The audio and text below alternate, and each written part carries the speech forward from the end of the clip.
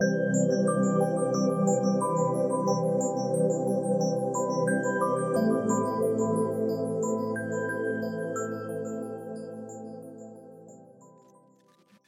everybody. Welcome to 2ZQ Hot Takes, where we discuss issues both big and small.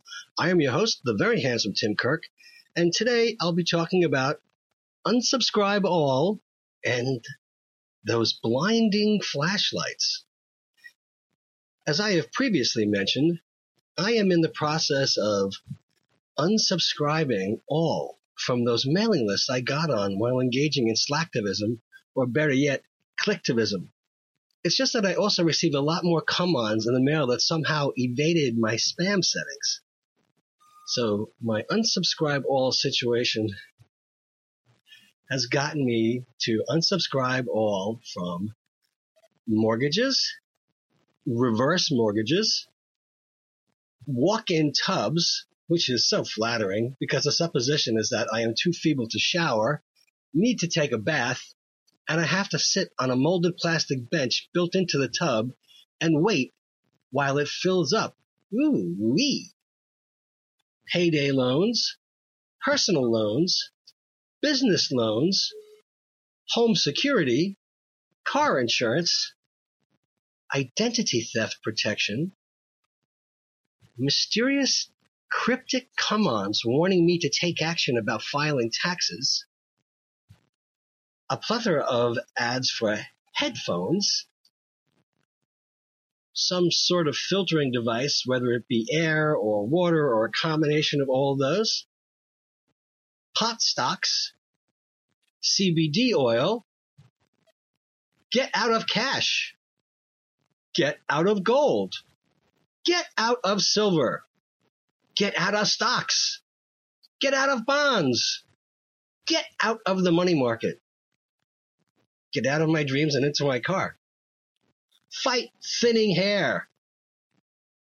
Health insurance. Life insurance. Homeowners insurance. Pool and spa covers. I may be owed money. Travel agencies. Cruise lines. Gay resorts. Credit cards. Cookware. E-bikes. Some sort of miracle cure, of which there are thousands of them out there, apparently. Of course, psychics, diet solutions, weight loss potions, drink this every day and watch the pounds melt off, probiotics, and of course, ice cream. My order has shipped, various online retailers, for some odd reason, canvases. Language classes, casinos, real estate, exterminators, various survivalist retailers, and all those yummy dehydrated meal kits. And the oddest thing to me, specifically the way they are marketed, those blinding flashlights. I love a good trustworthy flashlight. I didn't know that many people consider blinding flashlights a necessity, but apparently it is vitally important to be able to blind other people from 2 miles away with a flashlight. My new favorite thing is the Bell & Howell light bar with 60 LEDs. I want to get a few of these things and wear them on a chain around my neck like Flavor Flav does with the clock. There's got to be some sort of deep-seated psychological weirdness at work there, but there you go.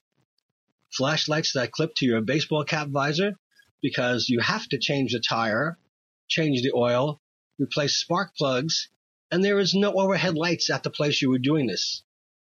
Just wearable flashlights in general, the circular ones that stick onto anything and have a load of LEDs too, ones that are mounted on a harness on your chest, and if you are at a leather weekend in the woods with a bunch of bears and you play Murder in the Dark, this is a handy item. Sold. The world's brightest flashlight, enough power to set paper on fire. It says so in all caps. Then there is Nitecore.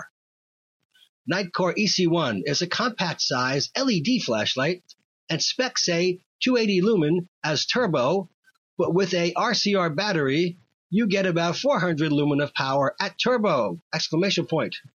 Here's showing you this tiny CAPS Beast's power, beaming the light to the next building like Alien! Exclamation point. That makes so much sense.